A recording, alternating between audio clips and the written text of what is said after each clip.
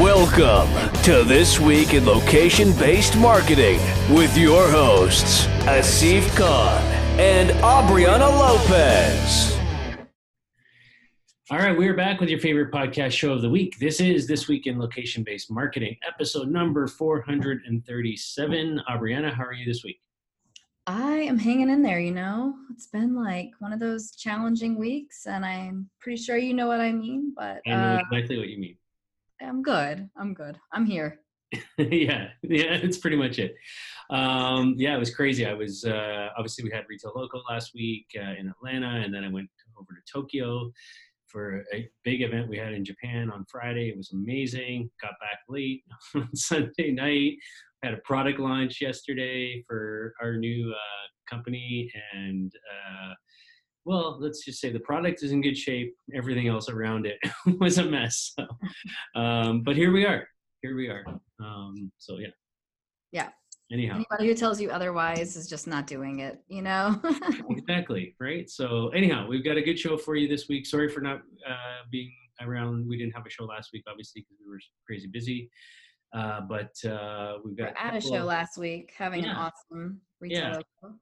So we've got some interesting industry news for you and a couple of member news stories, and maybe in the middle we'll just have a quick little recap of what happened at Retail Local. So I'll let you kick it off.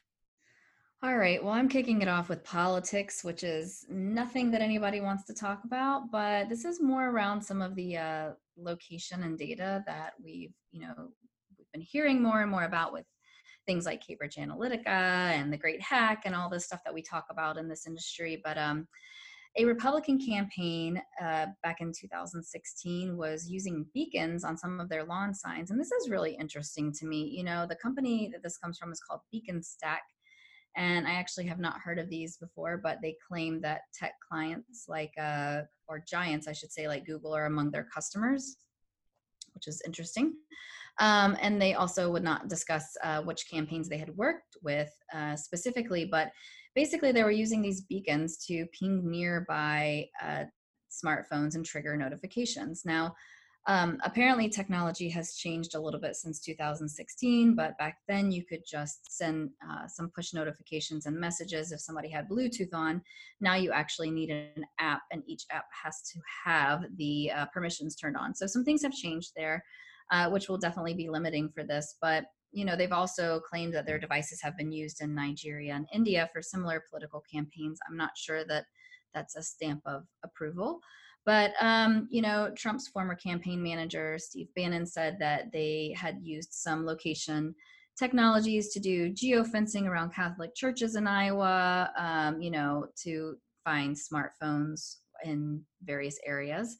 So now, like I've mentioned, there's some limitations, and we talk about this a lot within the LBMA, and we talk about kind of as you get more granular and more specific, your audience becomes much more refined, but sometimes to the point of exclusion, right? And so when you're thinking about lawn signs, to me, I think that this is very ineffective and just like a poor way of reaching out to people in general, because it does have a creep factor to it. But additionally, just because if you looked at every lawn sign that you drive by or walk by or see, that definitely does not make you a good candidate to vote for that specific candidate, right? That doesn't mean that your I guess like political views align with that. So just because somebody walks by a sign, I think that that's really a poor and ineffective way of targeting, not to mention it's probably not super economical. This is interesting to me. I think that there's so many really great ways that you can encourage people to get out and vote, or share, maybe like the founding factors that a political candidate is running on, and there's a lot of ways to communicate that, but beacons and lawn signs, not so sure, guys. Try again. Yeah, I think this is a little strange, right? Like, I think that, I'll use the comparison to several years ago. I can't remember the name of the company, but somebody had done something similar of putting location tech into lawn signs, but for real estate list, like, the house is for sale kind of thing. And I think, to your point, I think it doesn't really make any sense to say that just because somebody came near this thing that they're, going to support the Republican Party or whatever else. But I think where there is an opportunity is that if you want to learn more information about this candidate or what the party's, policy is on a certain thing, to be able to interact with the sign and pull information from it, like tap it if it was NFC enabled or, things like that. And that's kind of what we saw in the real estate side is that, okay, yeah, look, this house is for sale. I'm interested in this, in this house potentially, and I can use my mobile device to interact with the sign, and then I can get more information about the price or how old it is, or see the layout of it, and some sort of video or whatever, pulling content from the sign. I think that's interesting, but I think just simply using it as a way to track people, I think it doesn't really make sense to me. So I think there's a lot of other more effective location targeting platforms. We know of a few that can do this much more effectively for these political campaigns. Sure. So there you go. All right, on to our second story. So a chain in New York City, in DC, Washington DC, called At Pizza. So it's the ampersand sign pizza. They have partnered with Lyft to test a new program from Lyft called Lyft for Late Nights. And so on Friday and Saturday nights, what they're doing is they're providing a discounted Lyft service for their late night workers, for their employees. So basically, this is all about caring for your employees, and Lyft is testing a program, and At Pizza is one of the initial partners for this, I guess. And so eligible employees who want to travel to and from At Pizza, so like trying to get to work or to get home from a late night shift on a Friday or Saturday night between 11 p.m. and 5:30 a.m. can take advantage of a $4.50 flat rate ride on Lyft, which is pretty amazing. They're doing a 3-month test phase.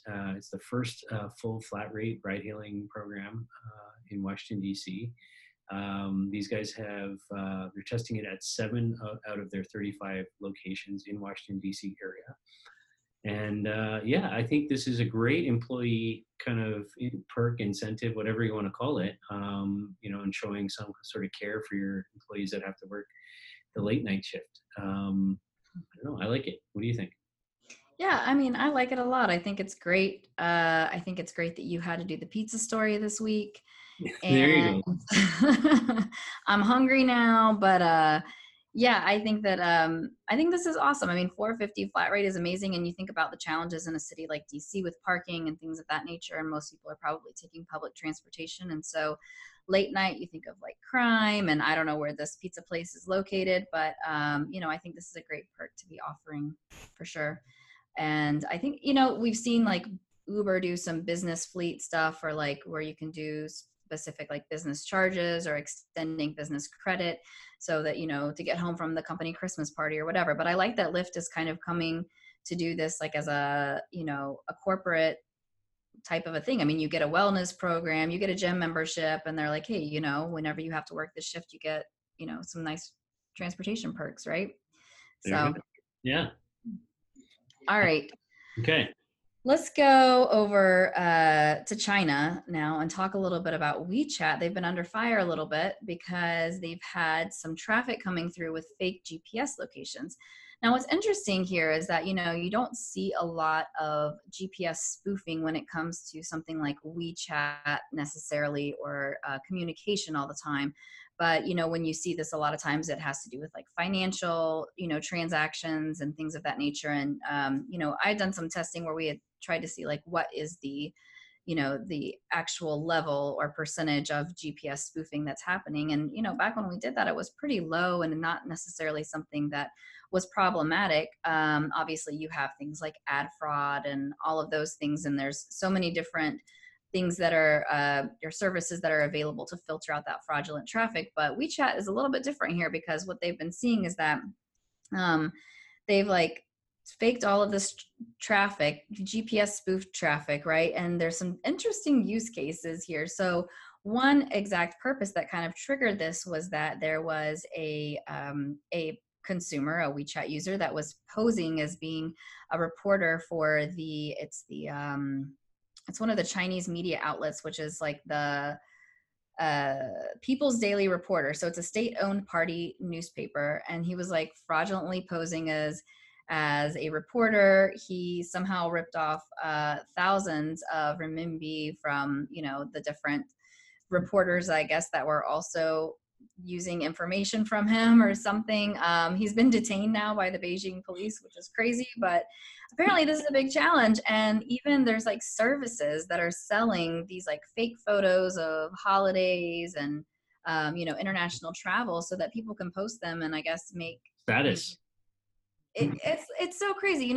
What's funny is like they're charging as much as like $1.40 on Alibaba's marketplace just for these like fake photos. Like, man, I need to get on there. I got some good places I've visited, but this is really funny to me because one, it's a problem, right? So I think there's a lot of things they can do from a filtering perspective to get rid of this fraudulent traffic and do some dual authentication processes on the data side. But the other thing that's kind of more of just the state of our, I guess, like culture today is that people would rather, spend money on faking going places than just save their money and actually go somewhere. I don't know. It's a crazy problem to have. And if WeChat has it, that you're like, okay, well, maybe we need to take notice and this is a bigger problem than originally anticipated. But the quality of location data just is a consistent trend that I think we're going to see have to really get cleaned up this year into next year. Yeah, I completely agree with that last statement. I think, we consistently hear about challenges around location data quality. I think China is a unique animal though, right? Like when it comes to location data, I think, on the GPS side, if you're using it for navigation, the state government there doesn't give you accurate data to begin with, right? Like it's purposely worked and made to be inaccurate. It'll get you generally where you want to go, but they minimize the amount of accuracy you can have around navigation. So that in itself is a problem. And then when you get like spoofing and this type of stuff happening where people are faking, their location, I think that further complicates, those issues, right? So I don't know. I mean, I think it's in a country that size with, that many people, and a lack of a regulatory system. Like there's no GDPR. It's the complete opposite, right? Like this is, facial recognition, everywhere. And you've got complete, there is no such thing as privacy. So it's very much about, there's a lot of data being generated. There's a lot of profiles. There's a lot of people. There's a lot of images. There's a lot of everything to grab if it's not protected well, and then you can sell it for $1.40, on these marketplaces, right, for every photo. So, I think there's a lot of issues here, but perhaps in a market where they don't, where privacy is not something that's respected in that sense, then maybe it's less of a concern for them, but. Certainly when it hits them at home, like somebody's faking to be part of the state-owned newspaper, then they feel it, right? And so hopefully, they can find ways to tighten that up. Is kind of what I'm hoping, and make it so that there's real, true, accurate data. Ultimately, would be my hope, but I think that's a long shot. All right, so that's our 3 industry news stories for this week. Any thoughts for you coming out of Retail Loco last week? I thought that the content was stellar. I obviously enjoyed hosting 2 really interesting discussions. I really liked the conversation that we were able to have around loyalty and what that looks like. And I think that Crystal brought like some great, Crystal as in the fast food QSR, brought some really great success stories and ways that they're implementing it. And we heard it from, a financial institution kind of perspective as well. And then the data side of that. But yeah, I thought it was a great event. I think that every time we have a Retail Loco, the content is stronger. And there were some new attendees, which was really nice as well. So, I mean, it was a great event. What was your Yeah, takeaway? I'm with you. For me, the best part was the content. Just a lot of great speakers and a lot of great conversation.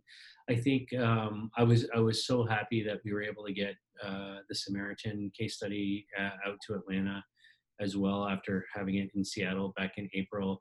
And I think it just, like it did back in Seattle, it just resonated so well with so many people. Everybody's, how do we get involved? How do we help bring this to Atlanta or Toronto or whatever city that you're in? I hope that that initiative just explodes across our countries. And homelessness is something that can be solved, with location data and other things. So, I mean, that was a highlight for me. I think I had some very interesting conversations at the end of the second day around payments and commerce. In particular, with some folks in the audience, and I think that may be something that we want to kind of inject back into kind of going into the 2020 program. And so for those of you who've been part of Retail Local or in the past, so we're going to 3 shows next year, East, West, and Central. Seattle, Atlanta, and then back, bringing a central event back into the Chicago market in June. So excited about that as well. And then I was over in Tokyo on Friday for an amazing event. First of all, the organization of it was stellar. Cooney, who's our guy over there, just put together a phenomenal event. Room sold out,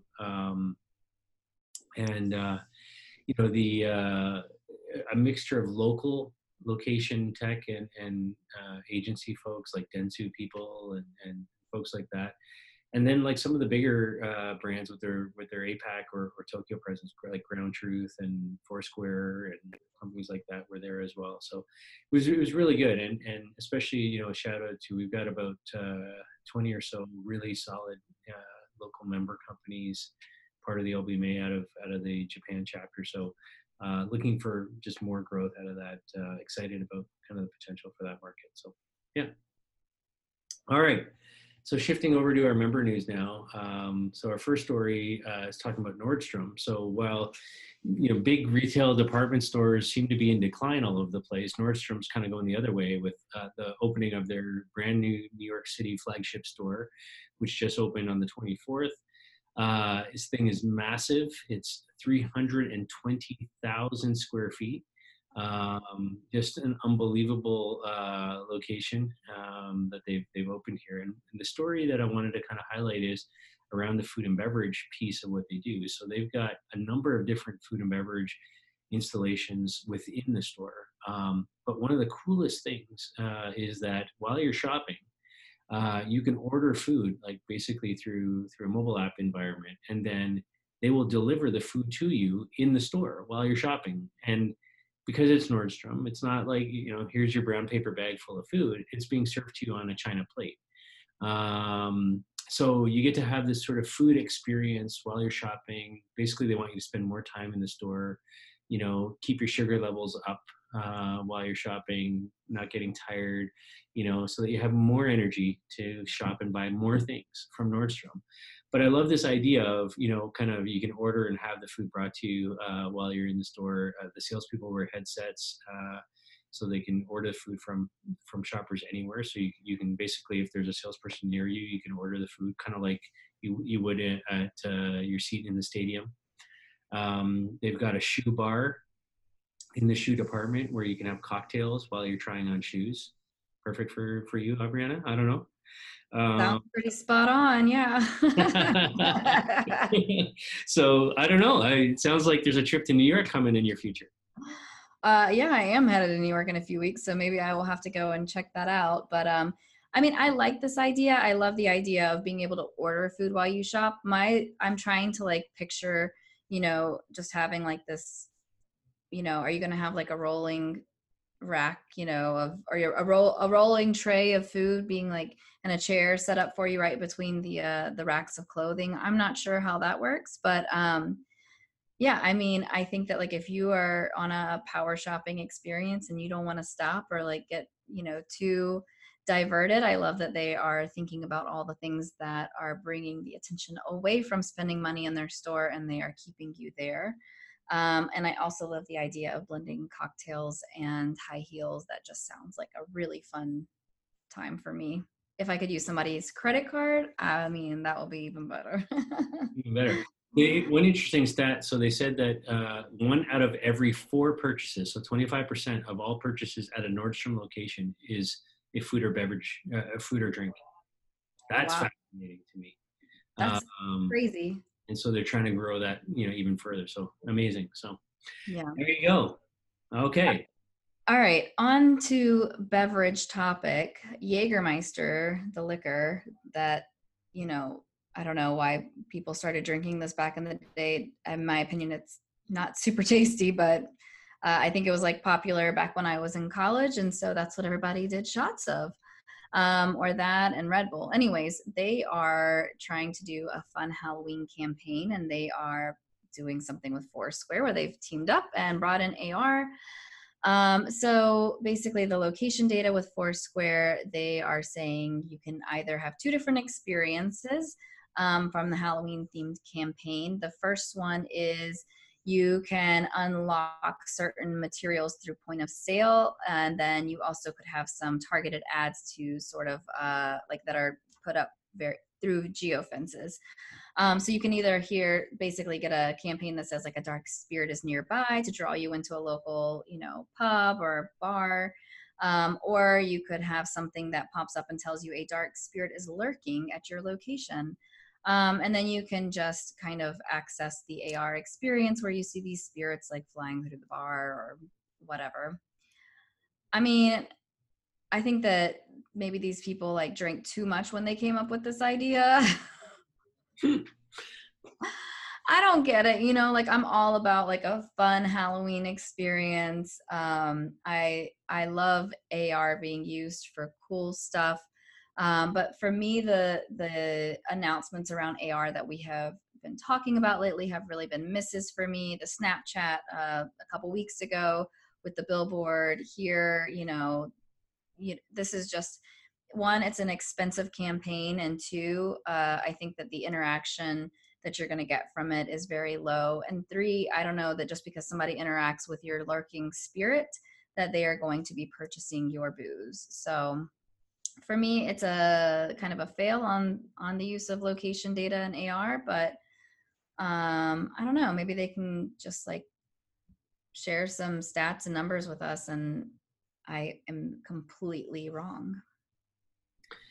Yeah. So I'm not super enthused by this. I think it's an interesting, way to use AR. But I think the scale is the issue I always struggle with these campaigns. I mean, how many people are actually going to do this?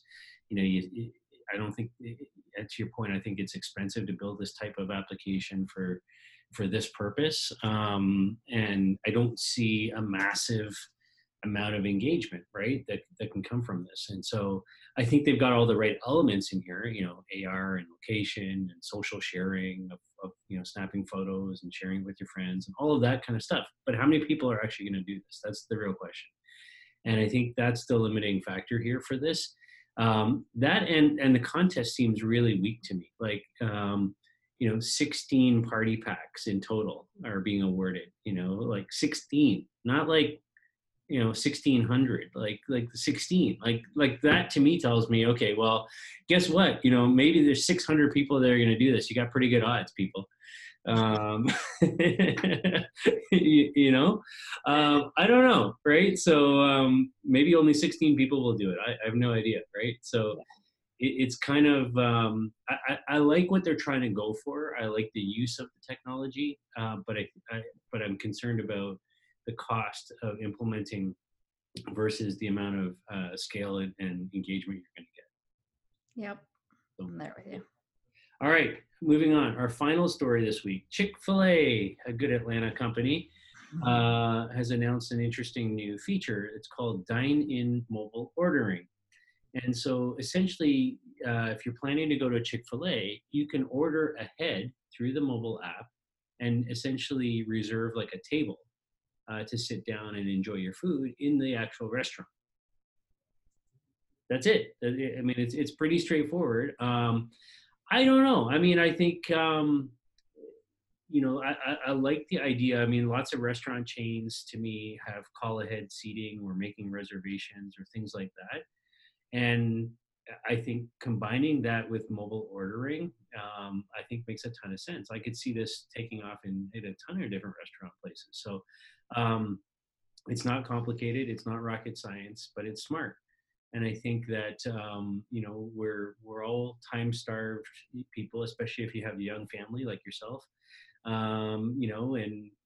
you're going to go to Chick-fil-A or you're going to go anywhere else, unless you're out on a date or you're out to have like a nice long night, with your loved one, you're probably fairly in a rush to trying to get to something else. And so if you can not waste time waiting to order when you actually get seated, and you can pre-order, I like it. I mean, I like it. I use the mobile ordering for the drive-through often, and I would definitely use it inside as well. I mean, I've done it where you just pick it up inside, but I like the idea of reserving a table. It's not often that I go inside to a Chick-fil-A, but if I do, I mean, pretty much anytime I go to a Chick-fil-A, I have my kids. But if I go inside, it's because they have a play place and I have, a little bit of time and my kids have a lot of energy to burn. So I like this idea. I mean, I think it's something that a lot of their customers will use. And I think that they do a great job on the user experience portion of it. So I have no doubt that will be the same here.